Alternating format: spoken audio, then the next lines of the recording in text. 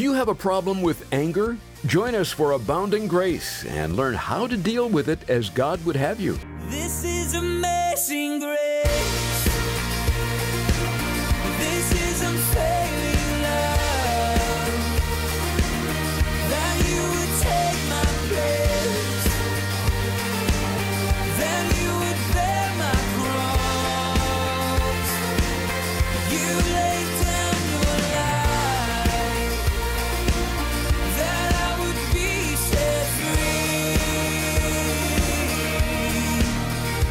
Oh, Jesus, I sing for all that you've done for me. Anger. It's one of the most frequently committed sins in the body of Christ. But what's left behind are hurt feelings and damaged relationships. Today on Abounding Grace, we'll see how to deal with anger so it doesn't get the best of us. Pastor Ed Taylor will use Moses as an example that we can learn from. Yes, even Moses had an anger problem. Let's turn to Deuteronomy 32 as we get today's study underway. If you turn back to Deuteronomy chapter 32, way back in the Old Testament, Deuteronomy chapter 32, as Moses is overlooking the promised land from Mount Nebo. And he's receiving the word, and this is the end of his life. In Deuteronomy 32, he's receiving word from God. And imagine this, everything that Moses has been through, everything that he's experienced, the first 40 years of his life, then the second 40 years of his life on the backside of the wilderness, then another 40 years wandering through the wilderness. Like he's at the end of his life, anticipating going into the promised land. And listen to what it says, Deuteronomy 32 and verse 48. That same day the Lord said to Moses, "Go to Moab, to the mountains east of the river, and climb Mount Nebo, which is across from Jericho. Look across the land of Canaan, the land that I am giving to the people of Israel as their own possession." Verse 50, "Then you must die there on the mountain and join your ancestors, just as Aaron your brother died on Mount Hor and joined his ancestors. For both of you broke faith with me among the Israelites at the waters of Meribah at Kadesh, in the wilderness of Zin. You failed to demonstrate my holiness to the people of Israel there. So you will see the land from a distance, but you may not enter the land that I am giving to the people of Israel." And to that we say, what? 120 years, the last 40 of which he spent leading the children of Israel through all the murmuring, all the complaining, all the difficulties. This is the same man that the Bible describes as more humble than any man on the planet Earth. Can you imagine? Actually, Moses wrote that of himself. How hard that must have been to write. What a humble man he was to write that out. Like, I'm very humble. You know, whenever you start to speak about your humility, you've lost it. But inspired by the Holy Spirit, Moses was able to write it. And yet the reward of 120 years was, you will not enter in, you will die, and you will not go in. Why? Well, because you failed to demonstrate my holiness. He tells him basically, you misrepresented me. You did something I didn't ask you to do. And what you did represented me, and it was misrepresenting. And I can't help but think that there's bittersweetness in his heart and his mind here as he is there on Mount Nebo overlooking. We've actually stood on Mount Nebo when we took one of our excursions to Petra on one of our trips. And even though it was a little cloudy there, even a little hazy there, it was a fascinating view. And I can't help but think of what Moses must have seen on that day. And he would see the land, but not personally experience it. And yet, there is a sweetness in here, because even though Moses is not going to experience, the people are going to go in, because God always keeps his promises. And so the truth of God's faithfulness won't not be thwarted by our unfaithfulness, even though our unfaithfulness can sometimes withhold our enjoyment of the blessings of God. The consequences of sin can hurt us deeply, especially when it comes to anger. And as I was studying this, I found a streak of anger in the life of Moses. It comes up over and over and over again. Even though he was a mighty man of God, Even though God used him greatly, from an early age, his mom set him afloat by faith on the Nile River. I mean, you can just look at the destiny as we watch his life, and you'll be able to see it in your life looking backward, just the destiny that God had set for you and how God had it all planned for Moses. And we get to see it unfold. And it starts there with his mom putting him out on the Nile River, and how all of the circumstances lined up for him to grow up in Pharaoh's home and be trained and it was a setup, even though at the time it didn't look very good and very promising. And even though he was a mighty man of God, mighty men of God can make serious mistakes. I'm reminded of Abram and his tendency to lie. I'm reminded of Jacob and his tendency to manipulate. I'm reminded of David and his adultery and even his murder. Some of the failures that he experienced as a dad. And yet in the hands of God, each of these men, and we can mention a few women in the Bible as well, God chose to use and redeem for his glory, because even the worst of situations can be redeemed by God. And that's one of the amazing things about following God and trusting in Jesus Christ, abiding in him, is learning the lesson that some of the worst things in your life and what can be perceived as the worst things to ever happen can actually turn out to be the best. Because God can redeem, and he can take ashes and bring beauty out of it. We have a tendency to see ashes and see no hope and no potential. And yet God sees beyond that, and he can. And we know that God uses weak. We know that God uses frail people. We know God uses sinners, because that's all he has. He uses those that get written off. He uses those that have no future. I mean, I was thinking of this recently and talking to someone. I'm just so grateful for the ministry of Calvary Chapel. I'm so grateful for my pastor and for Pastor Chuck and the many, because I don't know that there would have been a place for me in the body of Christ had God not brought me into a Calvary Chapel as messed up as I was. Like, how do you have any hope when you don't even have hope in yourself? And yet you walk into a church and you hear the love of God and the grace of God, and God can use anybody, and that sparks something inside of you.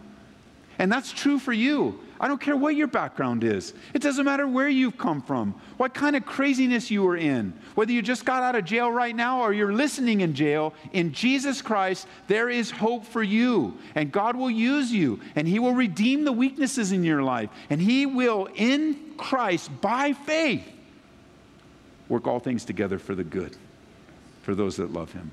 So even today, if you write yourself off, God has not written you off in Jesus Christ because of the finished work of the cross. And I am personally grateful for this family of churches. I'm personally grateful of all the places I could have been invited. I was invited into this family, and I was welcomed into this family, and I was helped in this family, and they were patient with me. And I pray you receive the same, that you find hope and help and patience and love among the body of Christ, that we would love one another, that we would remember Jesus as he gave the parable of the Good Samaritan, and he was bringing down that point to love your neighbor. Remember, there was the crescendo, and there was everybody, well, who is my neighbor? And you could ask that question today. And so often we're conditioned to think, well, our neighbor is outside of this building. Our neighbor is when we go to work. Our neighbor is the unbeliever. And if you came to that conclusion, you would be partially right. But I want you to understand tonight, church, that when you think of loving your neighbor, if you would just take a moment and look around the room, these are your neighbors. The same love that we would give to the world as we win, disciple, and send is the same love you would give to one another here in this place. That we would extend grace and mercy to one another.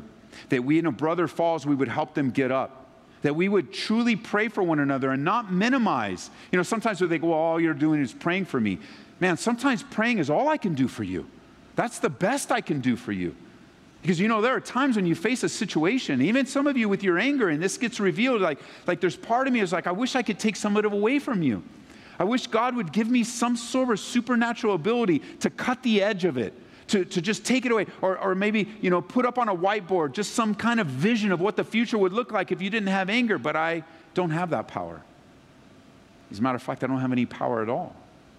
The only power that matters in the church of Jesus Christ is the power of the life, death, and resurrection of Jesus Christ. And he'll reveal these things to you if you follow him by faith, because he does love you. And he proved his love for you on the cross. And even if you were to go to the Mayo Clinic, to the website and say, oh, these are the 10 things, those 10 things are helpful, but they simply do not have the power to deal with the root issue in your life. There is no power in these 10 things. Can you imagine? Can you imagine in your own life when you're in the midst of being really angry and you just say, okay, take it easy, take it easy, take it easy. Like, it's just, I don't.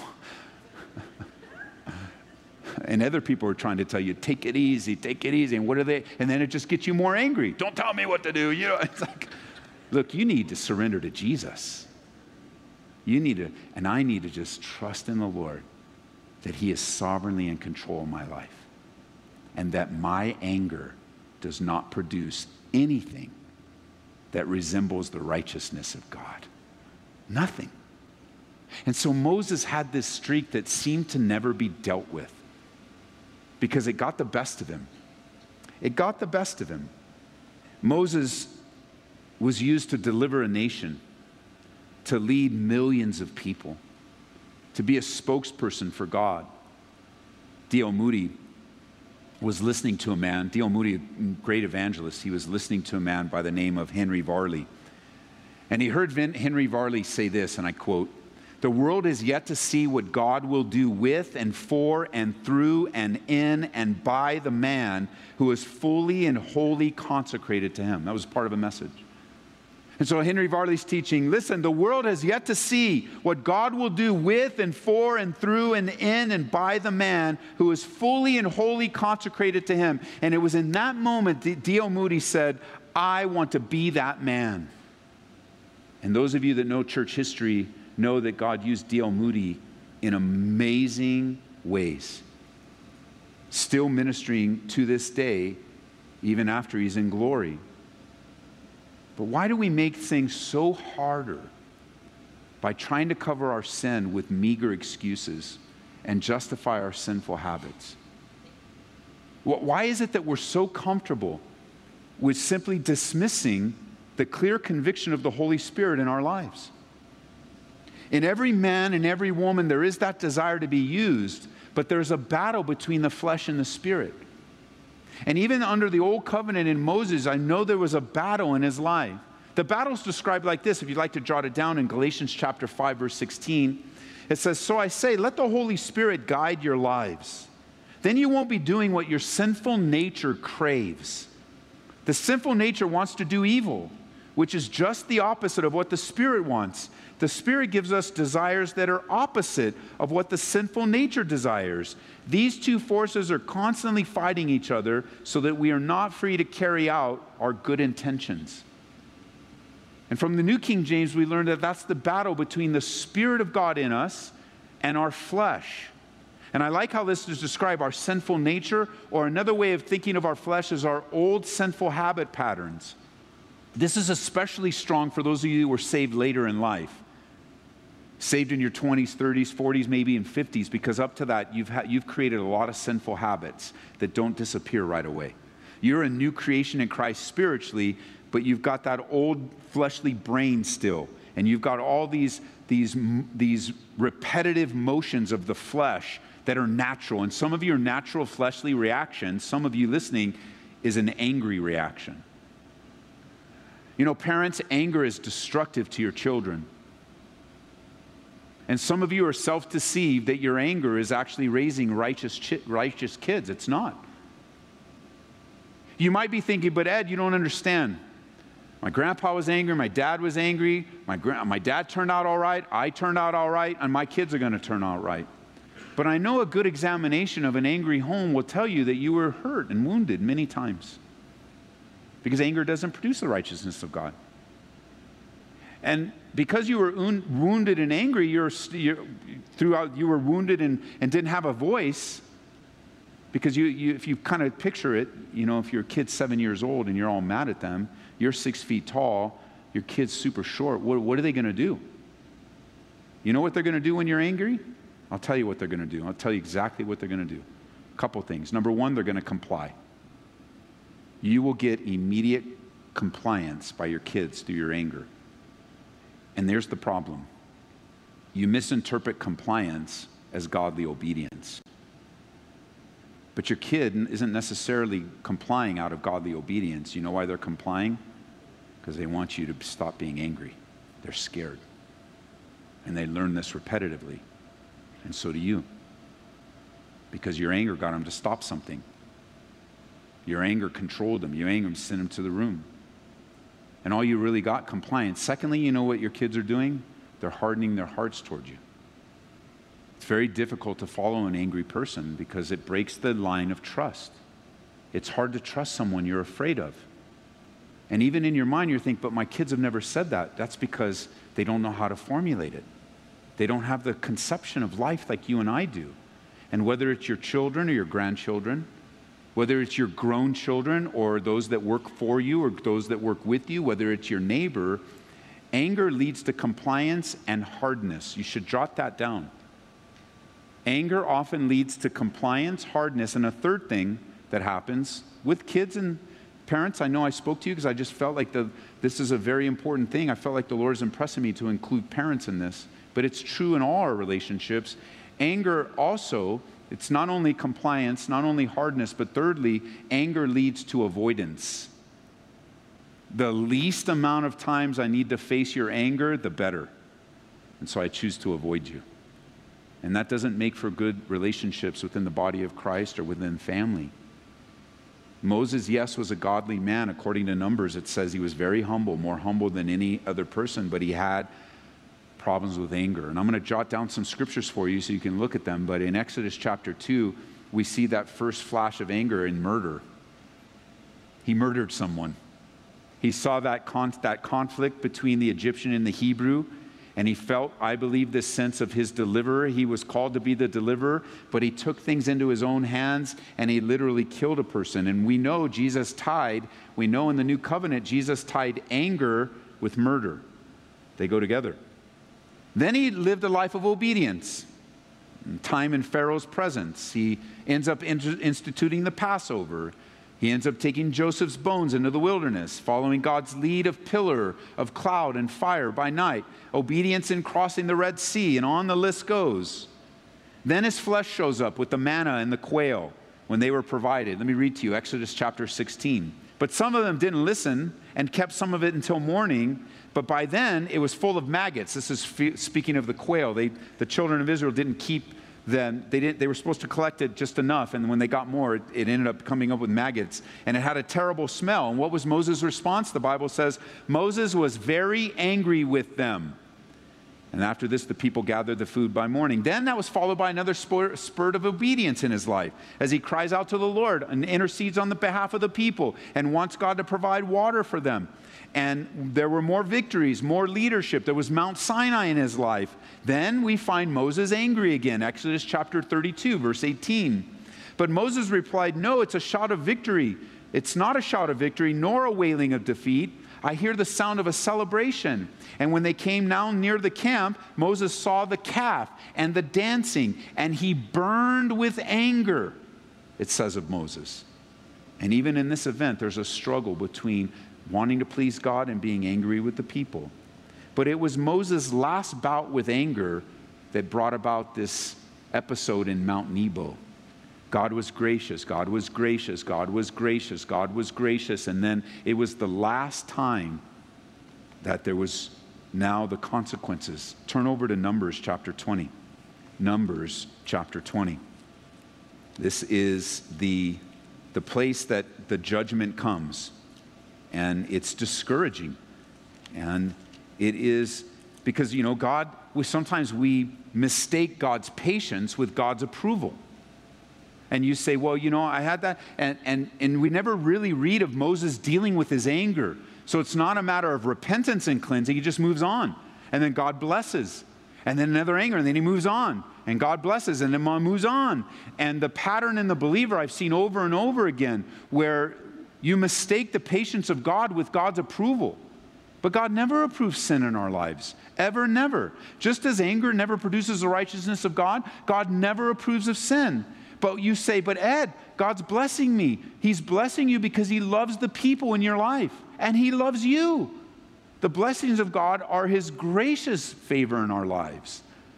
It's not because of sin, it's in spite of sin. He loves to bless his people. He loves to shower his blessings on you. But they're not his approval.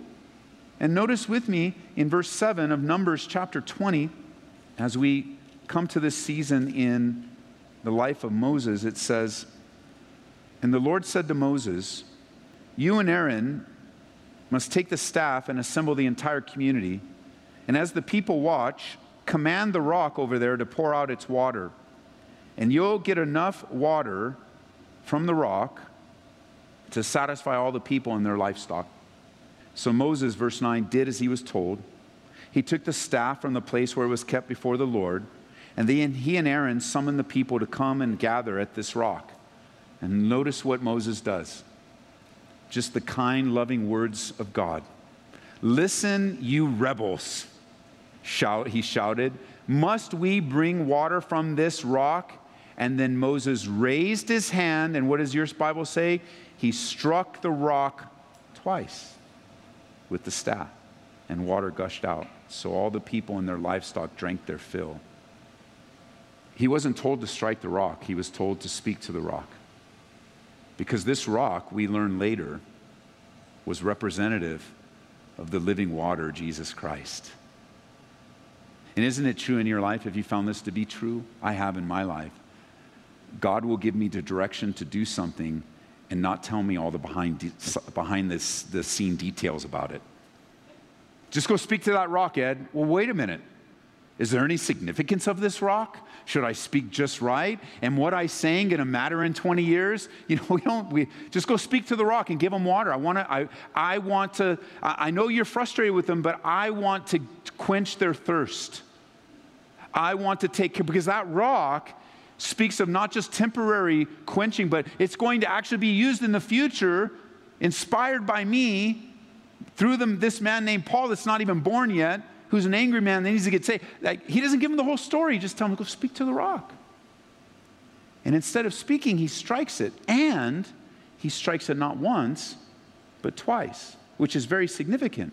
Because that rock representing Jesus Christ doesn't just represent the living water of God, but it also represents the striking upon the Savior. And Jesus died, as we're learning in our study through Hebrews, he died once for the sins, not twice. And this was a wholesale misrepresentation of the holiness of God. Look at God's response. God's response in verse 12 says, "But the Lord said to Moses, because you did not trust me enough to demonstrate my holiness to the people of Israel, you will not lead them into the land that I am giving them." And this place was known as the waters of Meribah, because it was where the people of Israel argued with the Lord, and there he demonstrated his holiness among them. You didn't trust me enough. Because you didn't trust me enough and you misrepresented me and my holiness to the people, because you're an angry man, Moses, your anger got the best of you and you're not going in. And how many of the blessings of God have been held back by our sinful anger and our justifications? Because this is an area where many people believe, especially Christians, that it's okay to get angry. It's okay to write that nasty email. It's okay to vent every single thing that's on your mind. It's okay to walk around upset, to yell, etc. It's one of the most justified common sins in the body of Christ. How do I deal with my anger? Well, that's been the question of the day, and God adequately answers that for us in His Word. You're listening to Abounding Grace with Pastor Ed Taylor. Before we part ways, just a few things we want to tell you about. If you'd like to hear today's message again, log on to aboundinggraceradio.com. Again, on the web, we're at aboundinggraceradio.com. You can also download our free app and access our teachings that way. Search for Calvary Aurora. Yes, these are frightening times for many in our world today, but how can we as Christians stand courageously? In Tom Doyle's book, Standing in the Fire, you'll be encouraged as you read about certain heroes of the faith that stood strong in the face of danger. We too can stand courageously in the fire we're faced with.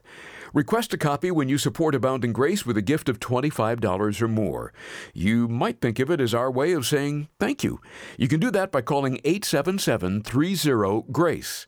Again, the number is 877-30-GRACE.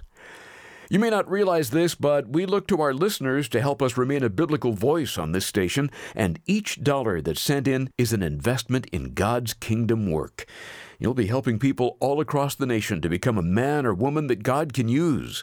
You can make a donation online at aboundinggraceradio.com. You can also donate through the app. Well, don't miss our next study in Daniel. It's going to be a good one. That's right here on Abounding Grace with Pastor Ed Taylor. This is amazing grace. This is unfailing love. That you would take my place. That you would bear my cross. You laid down your life. That I would be set free. Oh, Jesus, I sing for all that you've done for me. Abounding Grace is brought to you by Calvary Church in Aurora, Colorado.